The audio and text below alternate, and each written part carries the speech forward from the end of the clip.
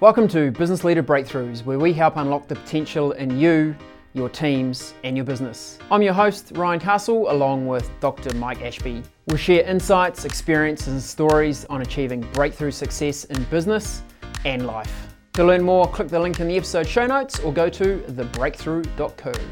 Now let the breakthroughs begin. Mike, on the podcast today, I think we should talk about talent. Let's talk about talent. Yeah, have you attracted any good talent recently? It's an interesting thing, talent, isn't it? Because at one level, of course, in the bigger picture, it's the thing that is always in short supply. But in the markets these days, the competition for talent has never been so extreme. Never been so extreme. People are so busy, and yes, there are supply chain issues, but oh boy, finding, keeping, growing people with talent. And it's become a real differentiator in your kind of, your value proposition as an employer is what do you do with people's talent? And what we're observing in the economy at the moment is getting close to full employment, as the economists call it. Yeah. And that means that there's not many quality people just sitting around going, oh, I wonder if someone's going to have a job soon. Sure. It's switching between. So often it's how do you grow and develop those great people you've already got in your organisation and bring them up to the next level. And it is so much cheaper and better in lots and lots of ways to grow your own. Although there's an argument to say yes, but that infusion of external talent and energy can also, so it's not a kind of laid down misère by any means. But one of the things that as a manager we've got to do is develop the talent of our people, enabling our people to learn. And I think there's been, you and I have talked about this quite a lot, is that there's a real revolution in professional development and in learning that's going on. It is very much about how people learn, not what they're taught.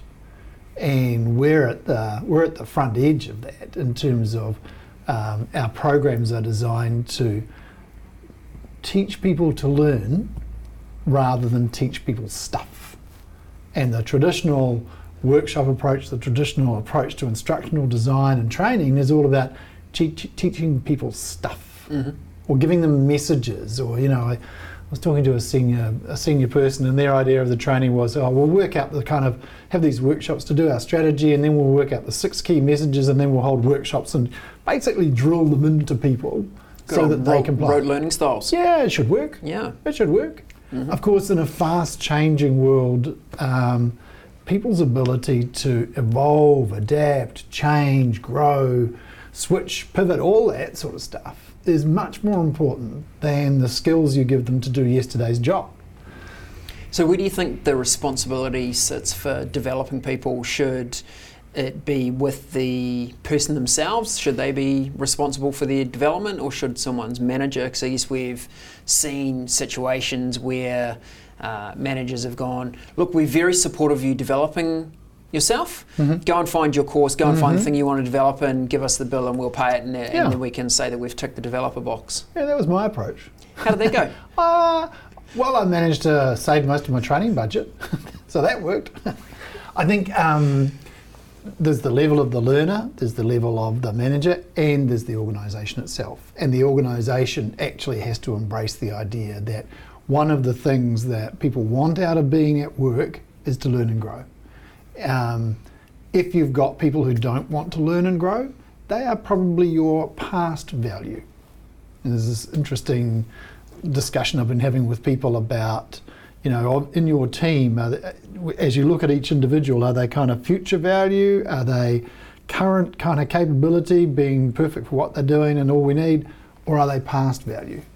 And it can be pretty brutal. Because if you've got somebody who is very skilled but not able to learn anything new, they're actually past value. Not necessarily beyond their use by, but you're probably not going to invest in them. So there's definitely it's a three-way thing, isn't it?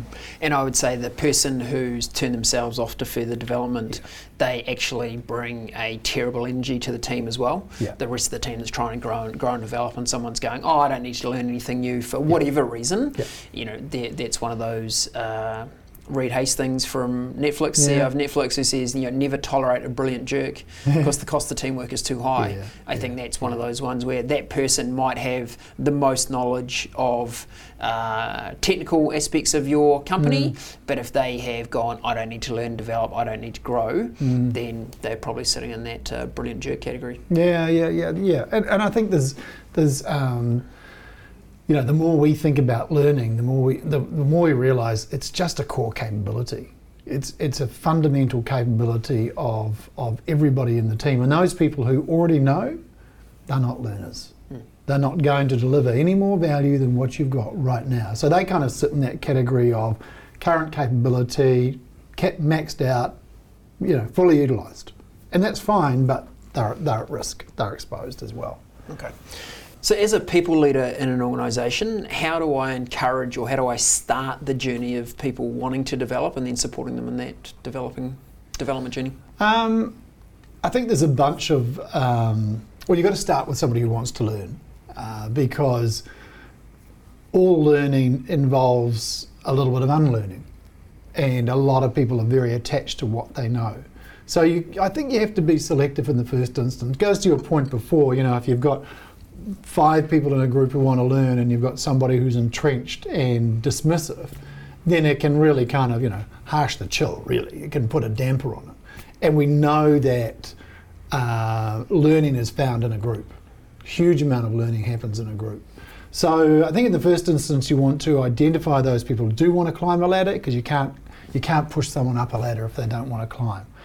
Then your job is to enable them to learn, and that's about effectively helping them learn to learn. And it starts with creating a learning mindset.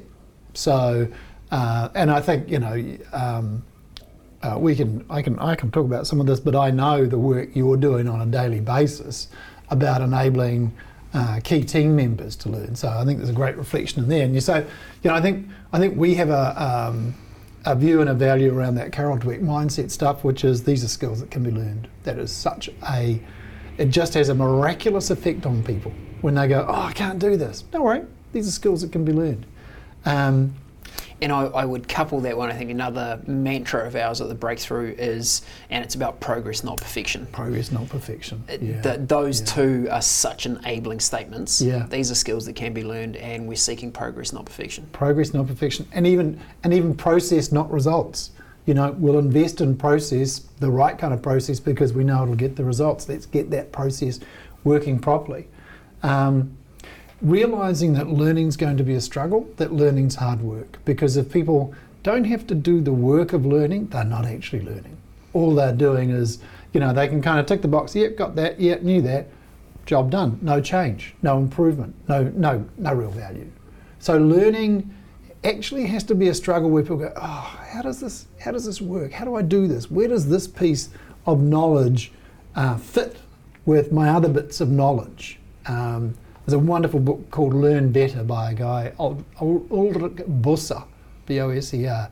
Really interesting, very readable piece on how people learn, as in the Seth Godin stuff too, the revolution in learning.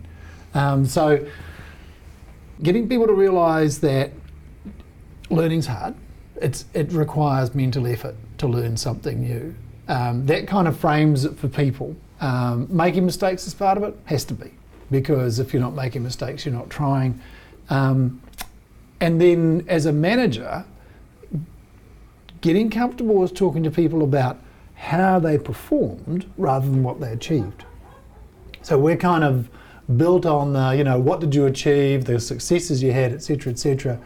Let's talk about what was really good about what you did to get that result. Because you don't learn from just achieving or failing. You learn from reviewing the process that sits behind those outcomes. And it makes me think, Mike, your wife, Francesca, always had a little technique of taking people along to meetings that were in her team, and after each meeting, what were the words she would use? How do you think that went?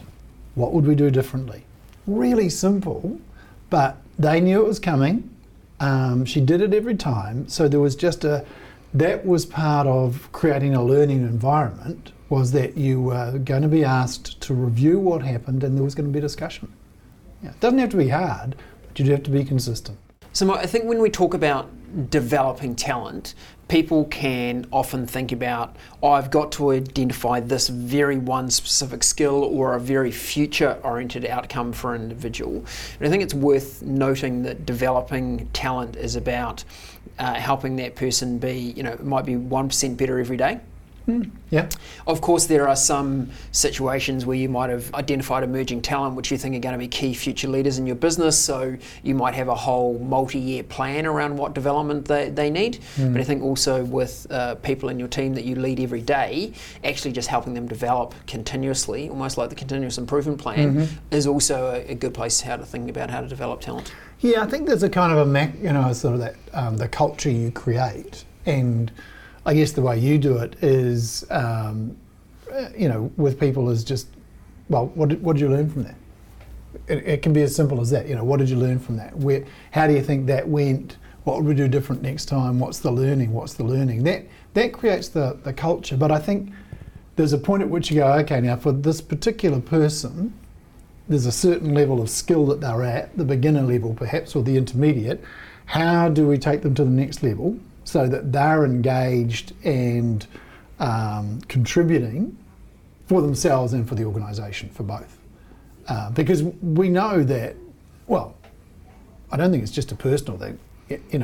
Most of us love to learn and get engaged in learning something that's relevant and useful and enjoyable. I'm working on a technology at the moment, trying to kind of master a technology for recording backing tracks. Last weekend it took me about, 3.5 hours to record this single track to the point where it worked. The weekend just gone, 2 hours.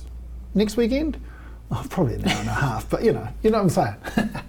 And it's really engrossing and enjoyable. So that's the gig with the talent retention and growth piece, is giving people the opportunity to get engrossed, to get really enrolled. Seth Godin talks about it being enrolled, and it's a better phrase than engaged. People actually have to kind of sign up and get into it. Commit, yeah. And enrollment is commitment, for sure. Okay. So we'd start off first by identifying what the skill is that we're looking to develop, whether that be a micro level skill or a quite grunty macro level skill, but define it first. What comes after the defining it? I think it then becomes about how you, what's the context for that skill, and what are the goals with that skill? What is it that you want them to be able to do comfortably with practice? And then we use the example of, somebody might be a good salesperson, but they may not be so strong on closing. Okay, well, let's set a goal of X amount of sales closed by the end of the year. Closing the sale actually is a struggle for this person. Give them tasks and goals to help them with different types of closes. Learn the techniques, and then give them the opportunity to practice those techniques. So it's kind of the work of the manager here is to be clear. It's a coaching kind of skill, because it goes, what's the deficiency that they need to work on? What's the aspect of their, whether it's their batting stance or their whatever it is, there's something in their technique which needs to be fixed. And that really is the first part of coaching. Before you kind of do all the mental motivation stuff, if somebody's got a bad technique and great motivation, then they're not likely to succeed. So in the first place, you've got to help them with their technique. And why the role of the coach is so important is it's very hard to observe that in yourself. Yes. Even with great self-awareness, it's very hard to observe that in yourself. Yeah. So it's why the greatest sports players of all times still get coaching. Yeah. It's not because that person has better knowledge of the game or better understanding. It's just that external observation is so powerful. Yeah. Definitely Yeah. And even though they play at that kind of, the Gilbert Enoka, top 1% and all that sort of stuff, actually there's still a whole lot of stuff which is just about technique and correcting technique, even the most advanced. Okay, so we've identified the skill, we've looked at how we could break it down into some chunks that we could start tackling and do improvement on. What happens now? Well, I will ask you that because you're in the middle of training somebody in sales, right? From a fairly green sort of, in fact, I think you said he was so green he was practically a Martian. Yeah. So how do you train the Martian? Yeah. Take him to a tanning clinic and change him from green to... No. Look, it's been very much an approach of going, what are the skills that can be learned? I've had great buy-in from the team member that goes, whilst I'm not an expert in any way, shape or form about these skills, I'm prepared to learn and give it a go. So I had the right engagement from the beginning. And then it was about breaking it down into chunks, and we've started with some quite simple task activity, and once we felt like we've got a little bit of a mastery of that simple, we've gone, okay, let's dial that up a notch, let's make it a little more complex, a little more challenging. And we've done a lot of things like role play, where we've gone, you're going to be in a real life scenario around this shortly, but let's do it in a very safe environment where we refer to it as being in character. We're in character, we do the skill practice, we get out of character, we reflect on it, we say, how could we change that, how could we improve it? We jump back in character, give it another go, and just like, it's just getting better and better all the time. And that's where those layers, I think, become really important. If you start by going, you've never played tennis before, but you're going to be in the US Open next week. You know, you're setting yourself up for pretty serious failure. If we dial it back. Reminds me of a great approach that a triathlon coach I worked with had, and I was. My swimming skill was somewhat below average, I think would be fair. In fact, I think my first swimming coach said, there's one thing you're brilliant at, Ryan, and that's sinking. And so when I went to this triathlon coach, and I had quite a long distance triathlon in mind that I was trying to compete in, and in my training schedule, very first day in the training schedule, it just had go to the pool. Right. So I actually rang him and said, I think you've stuffed up my training schedule. There's no lengths, there's no reps, there's no sets or anything in the pool. What's going on? He's like, all you have to do today is go to the pool. Tomorrow, you have to go to the pool and get in. The day after that, you need to get in and swim one length. Right. So suddenly this went from I've got such a mind block about swimming 3.8 kilometres down to what's my achievable chunk. I'm just going to the pool, I'm just getting in, I'm just swimming one length, I'm just swimming 2 lengths. Suddenly it just found like a really easy journey to get through. And managed to get through the training and didn't drown. No, that's good. And then managed to get through the triathlon that I had targeted as well. But that approach of starting small and layering the skill and the development over was really, really valuable. And look, the point really is that it's a struggle anyway. Right, and that was quite smart the way he was taking you through an unlearning and getting you out of that association stuff. When you're starting with a complete Martian, then you've got nothing to unlearn. It's all blank canvas, which is easier in some ways. As a manager, you can't contract this out. You can't send. I mean, you can certainly send people off to do the skills and all of that sort of stuff, but in the end, it's your job. You're a talent manager. You're a coach. Your job is to get the best out. If you don't do that, if you're not actively helping people learn and develop and become better in their jobs, what the hell are you doing? You're just going to be, you're an administrator. You're an organiser. You're making sure the work gets done and, people are in the right place at the right time and they get their sick leave records up to date. This is the magic of management. When you think about the best managers you've had, they will be people under whom and through whom you grew. And if you don't aspire to that, well, you don't have to worry about developing talent. But if you want to be a good manager, if you want to be a good leader, then putting the time in, and you and I have talked about this, you've wanted to kind of take on some other stuff, and I've said, well, hang on, how long have you got the Martian in train for? How long is he going to be speaking, how long is he going to, before he can work more independently? And we've got other people who are not at that level, and they still require, right now as we sit here, there's another meeting going on with somebody who's an experienced hire, but we've got to take them down to a little bit of the intermediate because they're only an intermediate in some of the skills we want. Actually doing the training. You can't contract it out. There's no magic wand. It's work. It's work. I was listening to another leadership podcast the other day. Excellent. Evidently, there are some others other than ours. And the guest on that show had led some very high growth, large people organisations. And I really liked his definition of the job of the manager, the job of the leader. And he said there are only two things you need to do. The first one is you need to deliver an aligned result. As in, the goals of the organisation should be set, and you need to understand very clearly what your role is in delivering those goals or outcomes, so you need to deliver that. And your second thing is you need to enable your people to be as successful as possible. That's exactly right. And I was like, that is, it was a different set of language around the same themes that we have, but deliver the result and enable your people. Enable your people to be as successful as possible. That's beautiful. Yeah. And this is what we're talking about here. That's developing the talent. Yeah. Because for those people to be as successful as they can be, they will have to be developed. They will have to grow. They will have to get uncomfortable. They have to take on new challenge. They will have to fail. They will have to fail. And they'll have to do the hard work, and you'll have to do the hard work. And part of the hard work is taking the time and the patience to kind of help people, watch people learn, or guide people in their learning, asking the questions, knowing the answers and still not giving them the answers, actually getting them to engage rather than giving them the solution. And then the other part of it, which a lot of people struggle with, is the fear-free feedback. Is when people have got it wrong or not quite right, it is providing fear-free and honest feedback to people, because that's what people need to improve, because they won't get it right first time, and your feedback is going to be incredibly helpful in steering them.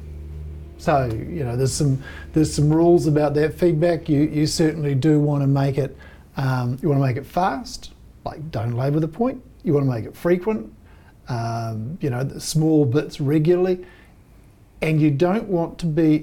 The fear-free bit is not being afraid of how you're going to be perceived, not being afraid that you might look bad to this person or that you might upset them even.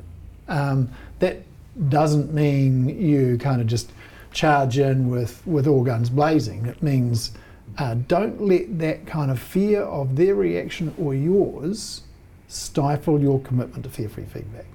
It just means think about how you're going to deliver it. And I think if you centre your feedback around the skill that we're working on rather than the person. Totally. So bowling into the room and going, hey Johnny, you are doing a really rubbish job of that. Yeah.